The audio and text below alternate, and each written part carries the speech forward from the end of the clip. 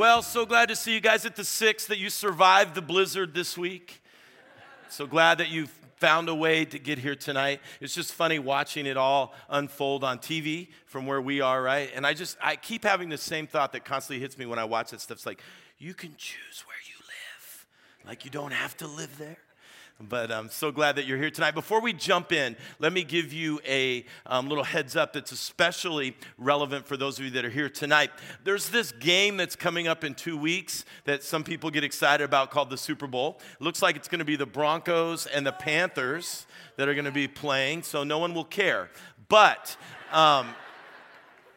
that said, we found out a few years ago, we had this service and we thought, you know what? We are going to have a service. We don't care. And like all 6 of us, we just really enjoyed it. It was a great, great experience. And so we learned our lesson. There's certain things that you just can't fight. So here's what we want to let you know, and we started doing this a couple years ago, that in 2 weeks, on the weekend of February 6th and 7th, this service will take place on Saturday night. And so there'll be a special Saturday night, 6 o'clock service for Super Bowl Sunday. And so all of you that this works best for your schedule, make sure you make a note of that in your phone. And I'm sure you'll have a lot of folks who normally come in the morning who consider Super Bowl Sunday like a national holiday who will show up. So plan on that service being massive on that night. And we just wanted to give you a heads up 2 weeks in advance. Not next week, but 2 weeks in advance to make sure you're a part of that. Well, we've been in the middle of this series called You Asked For It. And this is week 4, but it's actually question number 2 in our countdown. You might recall, if you haven't been here, I'll bring you up to speed. Way back in December, we sent out a survey, and hundreds of folks filled it out, and we asked the question, if you could ask God anything, what would you ask him? And we asked people to give us 5 responses, and we've been working through those 5, and we'll conclude next weekend with what ended up being number 1. But today is number 2, and it's interesting because the questions have gotten, I believe, harder and more complex as we've counted them down. And number 2 that we're going to cover over the next few moments is this question: if God is powerful, why does he allow tragedy and suffering? And it's a great question, and it would be much easier to have this discussion around this question if we approached it from just a philosophical level or a theoretical level or even an academic level. But the truth is, the reason people ask this question and the reason that it's number 2 and the reason it's troubling for most of us is it's at a very personal level, because we know tragedy and we know suffering firsthand. And we're wondering things like this: why did my parents have to get a divorce? Why did my son or my daughter get hit and killed by a drunk driver? Why did abuse happen in my home when I was growing up, where I was supposed to be loved and protected? Why did my mom or my dad get cancer? There's not a better person in the world than them. Why did the only person I ever really loved abandon me? And there are no easy answers to these questions. Trust me. Theologians, smart people, have struggled with this question, the problem of pain and suffering, for centuries upon centuries. And it's easy to approach this moment and to give cliche answers, especially when suffering is what others are going through. Some of you have had that happen. But when it's your loved one that's in the accident, your child in the hospital, your job that's been eliminated, your marriage that's falling apart, those shallow answers, they just don't work. They seem insulting, actually, at some level. I think all of us have wondered, why didn't God just create a world with no tragedy and no pain and no suffering? Perhaps no one asked this question with greater intensity than a man we meet in the middle of the Old Testament, a man by the name of Job. If you have a Bible, you can join me in Job chapter 21. But I want you to know that Job is actually, the book of Job, the literature of Job, is actually considered, possibly by scholars, the oldest written part of the Bible. So it's not chronologically, but it's the oldest written part. And we learn that Job was a good man who trusted God, and the scripture tells us that he shunned. He pushed away evil. And for a while, everything seemed like it was the way it should be for a good guy like Job, because we believe if you're a good guy, then what? good things happen. He was a wealthy rancher who had 7 sons and 3 daughters. He was in good health. He had a country club membership. He spent the winter in Cancun just sipping drinks on the beach. Job had a great life. He had it all. He was a good guy. But in the narrative, we discover that one day, through a series of calamities, he lost it all. His wealth was largely gathered around oxen and donkeys and camels. And all of these were stolen. And his sheep and his employees were suddenly destroyed by a fire. A tornado-like wind collapsed his house on top of his children as they were gathering to eat together, killing them all. He heard the words, if you read the narrative at the first part of Job, he heard the words that most of us fear. And it's this: while he was still speaking. In other words, in the story, an individual comes and says, hey, I've got bad news. Starts to tell Job the bad news. And it says, while he was still speaking, another individual came and said, hey, I got some more bad news. And while he was still speaking, another individual came and said, hey, I've got some bad news. And you know what that's like. Pain and suffering upon pain and suffering upon pain and suffering, where you feel like you can't take any more. This was a very bad day for a very good guy. And if that weren't enough, sometime later, Job was afflicted himself personally with sores. It tells us they started on the bottom of his feet and they went to the top of his head. And Job couldn't figure this out. Just like you and I, he thought, this situation is completely unfair. And so like us, Job finally just gets frustrated and gets honest, and he begins to rant. He has a lot of angst towards God. He has a lot of angst towards what God has put him through, and he lets God have it. And we read this beginning in verse 6, and it's interesting because Job, even in his angst, he's like afraid to say what he really wants to say. But here's what he says. He says this: when I think about what I'm saying, verse 6, he says, I shudder. My body trembles. And he says this: why do the wicked prosper, growing old and powerful? They live to see their children grow up and settle down. They enjoy their grandchildren. Look at what happens to the wicked, and look what's happening to me. He says in verse 9, their homes are safe from every fear, and God does not punish them. Verse 13, he says, they spend their days in prosperity, and even when they die, they go down into the grave in peace. And yet, here's what Job just couldn't figure out. And yet they say to God, go away. We want no part of you in your ways. Who is the Almighty? And why should we obey him? What good will it do for us to pray? They have no respect for God.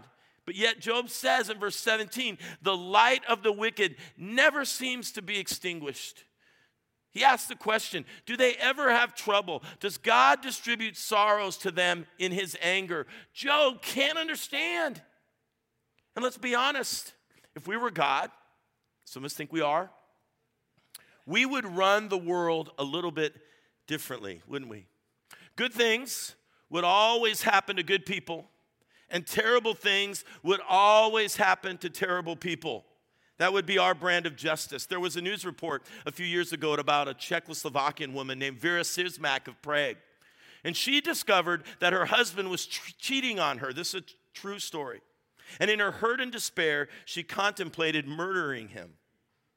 She also contemplated killing herself, which she eventually chose to do. And so she jumped blindly out of her 3rd-story window. However, she experienced only minor injuries because she unexpectedly landed on her cheating husband on the street below as he walked by, killing him.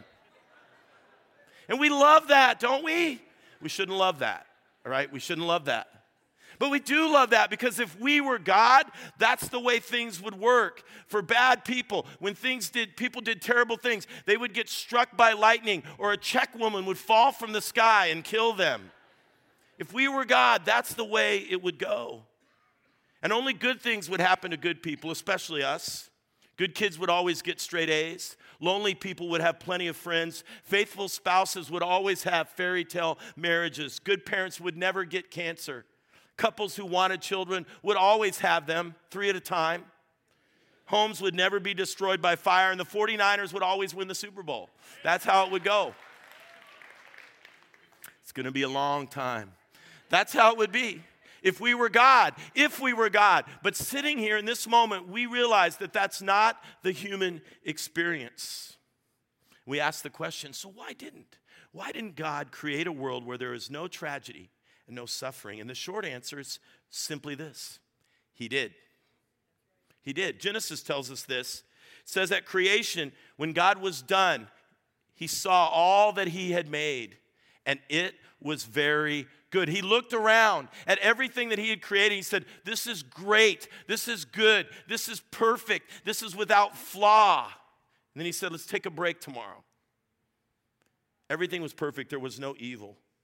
So if God is not the author, if our Creator is not the author of tragedy and suffering, where does this tragedy, this pain and suffering come from? 4 sources I want to run by you real quick. Here they are. Number 1 is this. Some of the suffering we experience in answering this question is the result of our own sin or our own poor choices. Our own sin or our own poor choices. It's like the law of natural consequences, right? If I cheat on my spouse, it's not a mystery why my spouse leaves me. If I smoke all my life, drink too much, eat the wrong food, it's not a mystery why I have health problems. If I'm a workaholic and I'm unengaged with my kids, it's not a mystery if they despise and detach from me. Let's be honest. Some of the suffering that we experience, if we're really honest, we can't shake our fist at God. We just need to look at ourselves in the mirror. Say some of it we've caused. Maybe not one decision, but a consistent pattern of less than good decisions. So some suffering is just a result of our own sin. Now, number 2, some of our suffering is a result of other people's sin. If you're carjacked in a shopping center parking lot, you suffer because someone else sins. If your spouse is abusive or unfaithful, if your parents divorce, if your son or your daughter makes self-destructive choices, you suffer because of someone else's sin. When a car careens off the Las Vegas Strip and plows into innocent pedestrians on the sidewalk, we suffer because of someone else's sin. When a gunman walks into a concert hall and opens fire on innocent people, and they suffer because of someone else's sin. Maybe we're not all as good as we think we are. Maybe some of the suffering may be our own human selfishness and irresponsibility. Years ago, the London Times, the newspaper, asked various writers at that time for an essay on this topic, what's wrong with the world? And G.K. Chesterton, a writer at that time, wrote perhaps the shortest essay in history when he responded, "Dear sirs, I am sincerely yours, G.K. Chesterton. I'm the problem." And for a lot of our suffering, it comes from other people's sin because we're not all that good. Thirdly, some of our suffering, honestly, is a result of a war that's being waged on supernatural levels. I don't want you to get like, woo. But sometimes, we read in Job, if you read the entire story of Job, there are things that are going on that we can't see. There are battles being waged, and you know it. Sometimes you walk into a place, you get into a conversation, it's dark, it's oppressive. There's something beyond just the natural that's happening there. And so some of the pain and suffering, not all, sometimes we think everything's that devil's chasing us. No. But some of it is really a supernatural war that's being waged on a deep spiritual level. The Bible tells us that the enemy has come to kill and to steal and destroy, and some of that goes on, and it causes pain and suffering. But here's the reality, the last one. Most of our suffering becomes because we live in a fallen world. Our world is broken. What God created in Genesis is not the world that we live in. There's not always a direct correlation between what I choose to do and what's happening to me. Sometimes, in fact, a lot of times, we all just get caught up in the fallout of living in this broken, unfair world together. It comes at times even unexpectedly. You might remember this story a few years ago. On a beautiful summer August day, about 100 tourists were cruising the Chicago River, if you've ever taken one of those architectural boat tours. And just as they were going underneath the Kinsey Street Bridge there, a custom tour bus that belonged to the Dave Matthews Band was coming over the bridge as they were going underneath. And the driver decided to empty 800 gallons from the bus's septic tank into the river on top of these unsuspected tourists as they were taking their cruise. It was just a nice ride on a river on a beautiful day. I guess it's true. It happens. Now listen. This gives new meaning to what the Bible says, that it rains on the just and the unjust. But the truth is, we all get dumped on just like that, out of the blue sometimes. It has nothing to do with the personal choices we make. Sometimes I get nailed by your junk, and sometimes you get sick because of mine.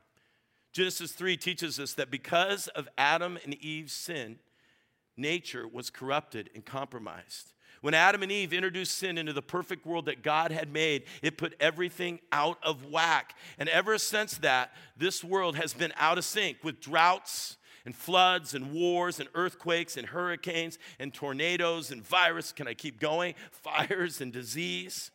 The list goes on and on. The air's polluted, the water's contaminated, the ground's poisoned. It's kind of depressing. The reality is this is a result of our world being broken. The system is out of balance. Now, God doesn't cause these problems. There's no evil in God. But note this, and we got to wrestle with this a little bit, but God permits them. He does. He permits them. It's hard to understand, but Jesus was honest even when he said to us, he said, in this world, you're going to have trouble. You're going to have tribulation. Let's be clear. God did create a world where there's no tragedy and suffering and pain. That's the answer to our question. But he also created a world with free will. And free will is a powerful thing in so many ways. And it led to sin and destruction.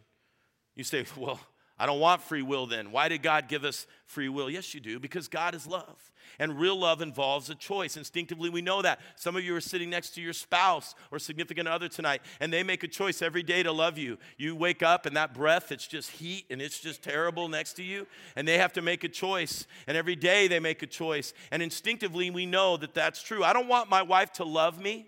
I don't want my wife to stay faithful to me because God somehow computer programmed her to do that.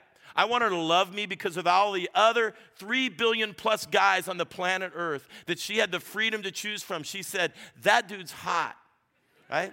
She said, I choose the guy with the receding hairline. I choose the guy with the strange last name that's like an article of clothing to take on for the rest of my life. And that's meaningful to me, and it should be meaningful to you because she had the freedom to choose not to be with me. And that's what free will is about. Now catch this. C.S. Lewis writes the following. You need to take a picture of this or something on the screen because you need to ponder this a little bit. Here's what C.S. Lewis tells us. Why then did God give them free will? Because free will, though it makes evil possible, so it's possible because of this free will. It invites evil into the world. It makes it a reality. He says this, it's also the only thing that makes possible any love or joy or goodness worth having. Ponder that. Love and joy and goodness is also only possible because of the free will that God gives us. God knew that with free will, sin would possibly mar the world, but he also knew that so many people would choose, keyword, choose to love him and would choose to be in relationship with him. So here's the deal.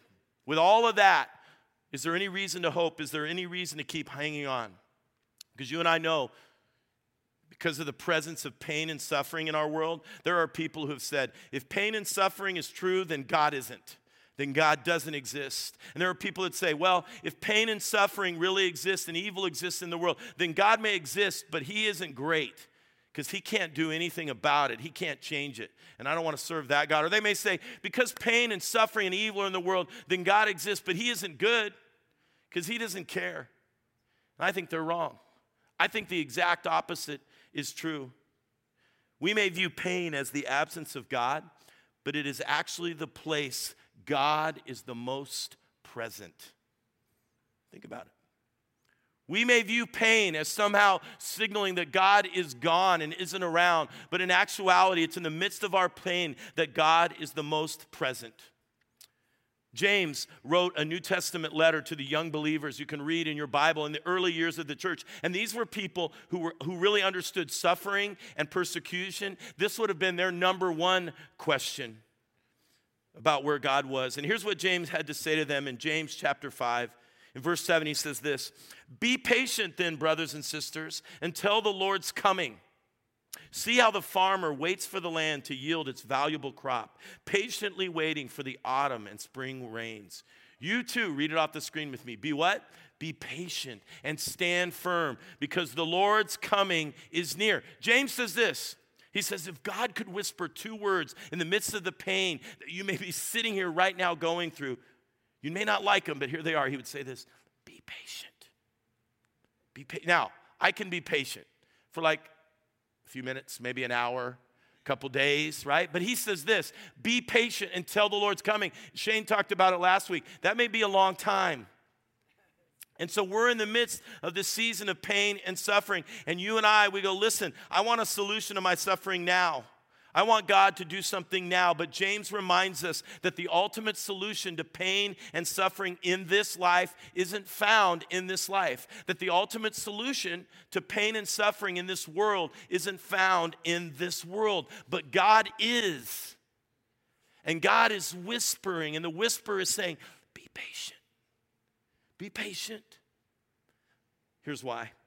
Because when he whispers, be patient, he's saying this, I know how you feel. God's aware. You see, when you answer the question of tragedy and suffering, you're not trying to give an explanation, because the ultimate answer is not an explanation, it's the incarnation. It's in Jesus Christ, the Son of God, who came into the world, and he experienced life, and he also experienced suffering. Even the Son of God was not exempt from the brokenness and the sin that's in our world. He was charged falsely. He was beaten, humiliated, mocked, spit upon, stripped, and nailed to a cross. And I don't know about you, but I'm not interested in loving a God or following a God who's disinterested in me and detached and just watching my suffering from a distance. But we have a God who knows. He says, listen, I know how you feel. I have entered your world. I have felt your suffering and pain. And mark this down. When you hurt, he hurts. He's aware and he's whispering, be patient, be patient. I know how you feel. He's also saying this, your pain has a purpose, that God's at work. Paul wrote this to the Corinthians. He said, for God can use sorrow in our lives to help us turn away from sin and seek salvation. God can use the sorrow in our lives. We will never regret that kind of sorrow. That's pretty radical, isn't it? Because I regret a lot of pain and suffering I had to go through. And Paul says, listen, don't regret that. Don't resent that. Lean into it, because that's where we seek God and we find God. And the value of the experience is of greater worth than whatever pain you may be going through.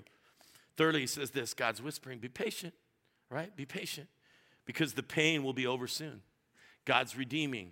God is redeeming. Paul, who experienced tremendous amounts of hardship in his life, he wrote this. He said, for our light and momentary troubles are achieving for us an eternal glory that far outweighs them all. We can endure a lot of pain when we know there's a positive end, when we know that there is a light at the end of the tunnel. And we may go through 90 years in this life, where the presence of God is there, but we experience a lot of pain and suffering. But they'll be remembered later on as light and momentary troubles. John gives us a picture in Revelation of this time. He says this, God himself will be with them. He will wipe every tear from their eyes. There will be no more death or mourning or crying or pain, for the old order of things has passed away. And then he who was seated on the throne, meaning Christ, said this, I love this. He said, I am making everything new. I mean, John gives us this amazing picture of heaven by telling us, hey, listen, you're going through stuff, but this will not be there. No more death, no more mourning, no more crying or pain, no more tragedy, no more suffering, no more injustice, no more anxious waiting rooms, no more tables for one, no more motionless ultrasounds, no more tear-drenched divorce papers. God's whispering, listen, your pain will be over soon. Why? Because lastly, God whispers, he says, listen, be patient, because you are not alone. He is there. Remember James, just a moment ago, he said the suffering you're going through and the patience that you need to have is like a farmer who plants a seed. I spent some summers as a kid on some family farms that we had in Illinois, and I found out I'm not a farmer because I don't have that much patience. It's a lot of boring stuff and a lot of hard work. What's interesting about farming, or even if you just dink around in your backyard and try to grow some flowers or something, is that you plant the seed and then you do what you can do, right? You water and you make sure it's got enough sunlight or not too much sunlight. But the reality is, once that seed's in the ground, you don't know what's going on under there, Right? You can't really dig the seed up. If you dig the seed up, you've kind of hijacked the whole growth process. So you got to keep just doing what you're faithfully supposed to do while the seed works and interacts underneath the soil. And you allow the proper time for all this to happen so a valuable crop can be the result. And I wonder if that isn't such a great picture for us when we're going through pain and we're going through suffering, to think of that seed and wonder what's happening below the surface, out of sight. That we can be confident that something is going on right now in your life, even if you limped into this room today and you're not even sure if this may be the last time. I'm going to church one more time, and if this suffering doesn't stop, peace out, I'm done. And yet God's saying, listen, no, be patient. I'm with you, and something's going on under the surface. There's a seed that's been planted, and it's working in you that we don't see. Remember what C.S. Lewis said just a moment ago. He said God gave us free will, not just because it makes evil possible, but it's also the only thing that makes possible love or joy or goodness. Maybe that's what he was talking about. Maybe under the surface, there's all this love and joy and goodness that's happening in the midst of suffering. And I started to think this week, maybe as we look at suffering, our perspective is wrong. Maybe we're looking at it from the wrong direction. Maybe we're asking the wrong why question. Maybe we should be asking a different kind of why and catching a glimpse of what may be happening in joy and goodness and love below the surface. Maybe we should ask this question: why would people, as we did last week, why would they sign up to give up a week or two of their vacation to travel around the world, to experience life with people they've never even met, to try to meet some needs and change some lives of people and children they may never see again? Why would someone do that? Maybe it's the seed that's going on below the surface. Why would a family in this church who suffered enormous tragedy be so passionate about helping others who are now in the midst of a similar pain, and they're reaching out and they're trying to minister in the midst of their pain? Maybe that's the seed that's underneath the surface. Why would Holly decide just a few weeks ago to sit on a couch in front of thousands of people that she had never met and to share a very raw and really personal tragedy in her life, so that in the hope she may save someone from the same exact experience? Why? Because that's a seed. It's a seed that's growing underneath the surface. In the midst of a world that we see that's filled with suffering and pain, it's the seed that's growing. Why would a retired individual from this church get in their car and drive across town on Christmas Eve and go to a home for people who are mentally disabled and fill up their car with those individuals and bring them to a Christmas Eve service so that they could have just an hour where they could really see that Christ is at the center of Christmas? Why would he do that? Maybe because it's a seed in the midst of suffering.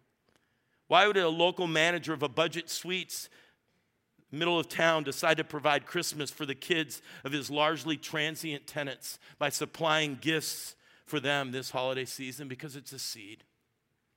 And why would God allow his one and only son to be born in poverty and live a sinless life, only to be betrayed by a close friend and crucified on a cross?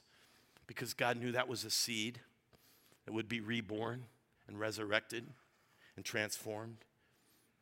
So all the suffering and pain and tragedy that we're experiencing, we need to remember this: God is up to something that you can't always see.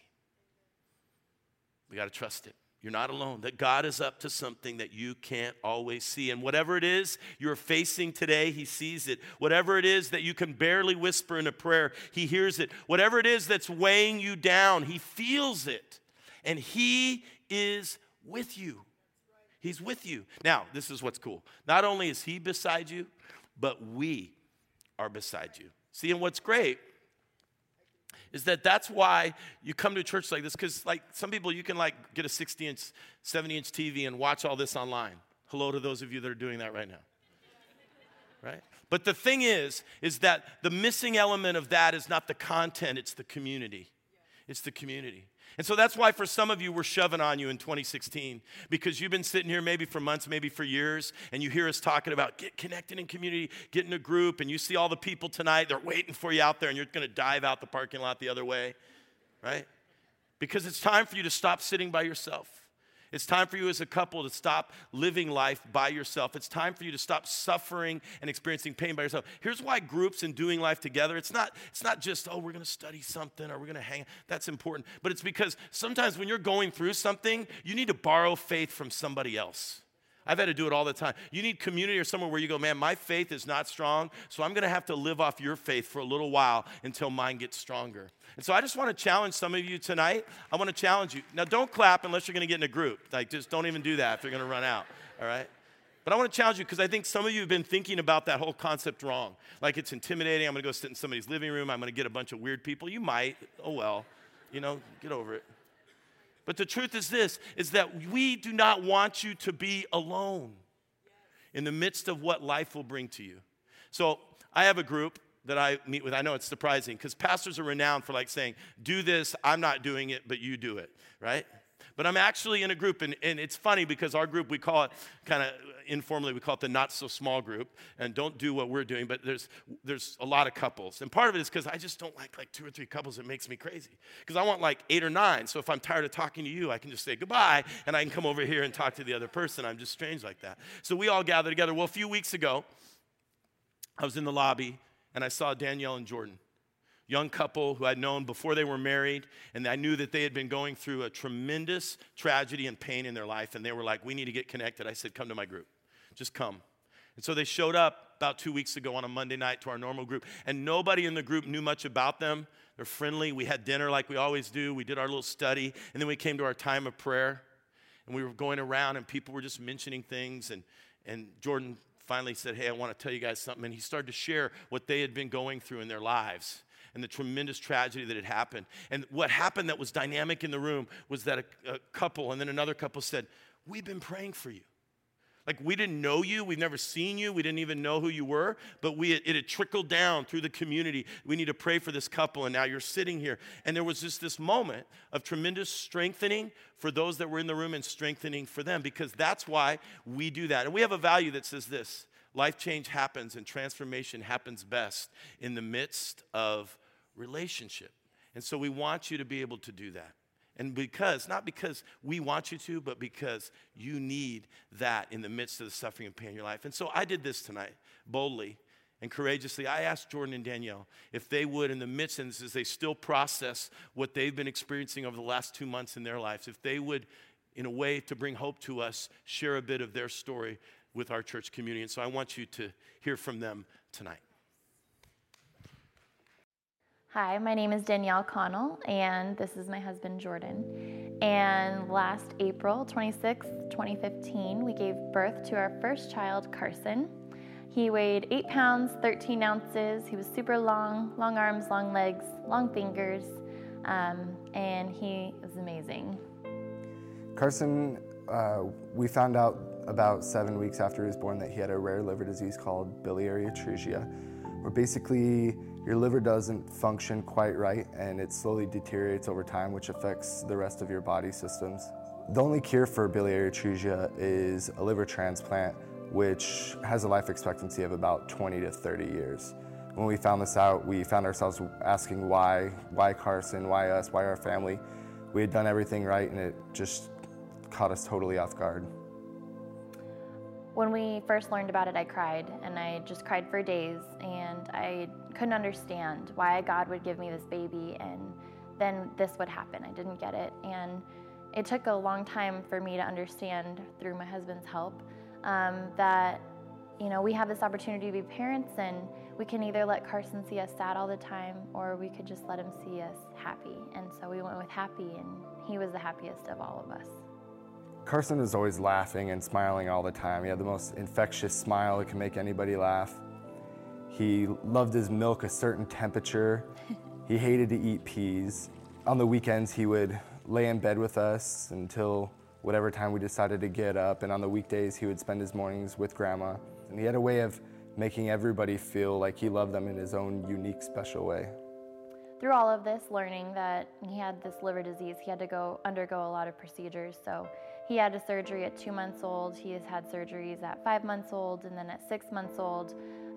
Jordan and I found ourselves giving him medicine through a central line at home. Like, we had no idea what we were doing.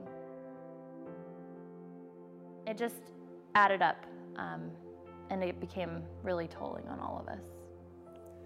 Through everything that we had to do, whether it was the medicine, taking him to the emergency room, spending weekends or entire weeks in the pediatric ICU, he never wavered. He was always smiling and laughing, and when we felt defeated or wanted to give up, we would just look at his face and look at him laughing and smiling, and that's what gave us the ability to go on.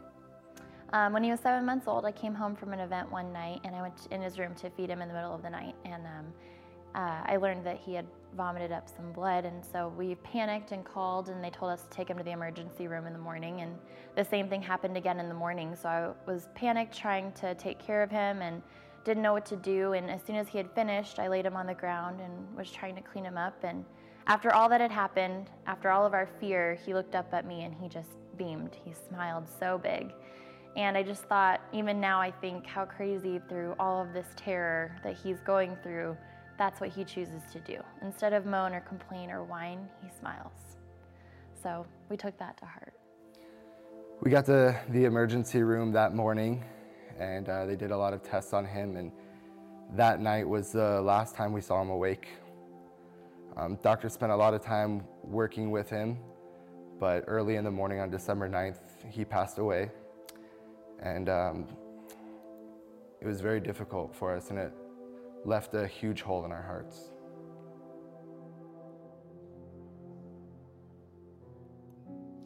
We're so grateful to be here with you guys and share our story, even under these circumstances, which are so terrible, because that's definitely not the path that we would have liked to walk down. But we get to share our message of hope through our grief and our struggle of what God has for us. I used to think that God gave Carson to us because we were so strong, but after he was gone, I realized that God had made us strong together because it was always in his plan to give Carson to us. And how amazing is that God trusted us. He gave us Carson and trusted in us, and now as his parents, we're able to be a testament to the hope God gives us when we're in grief or struggling. And every morning we wake up, we look at pictures, we look at videos, we start our day with Carson and end our day with Carson. And some days are really painful and it's really hard, and some days we're content with our situation.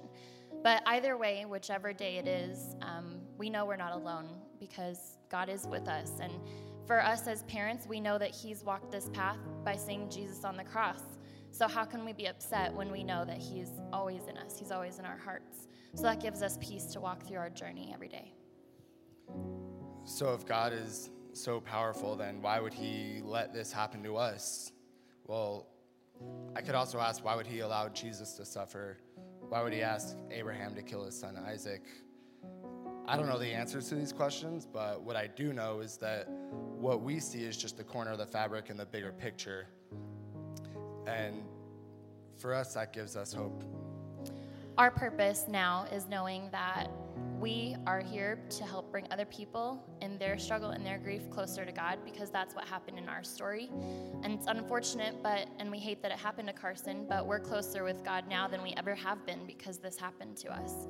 So we just hope that that message gets spread, because at the end of the day, we know that today is just one less day until we get to see our little Carson again.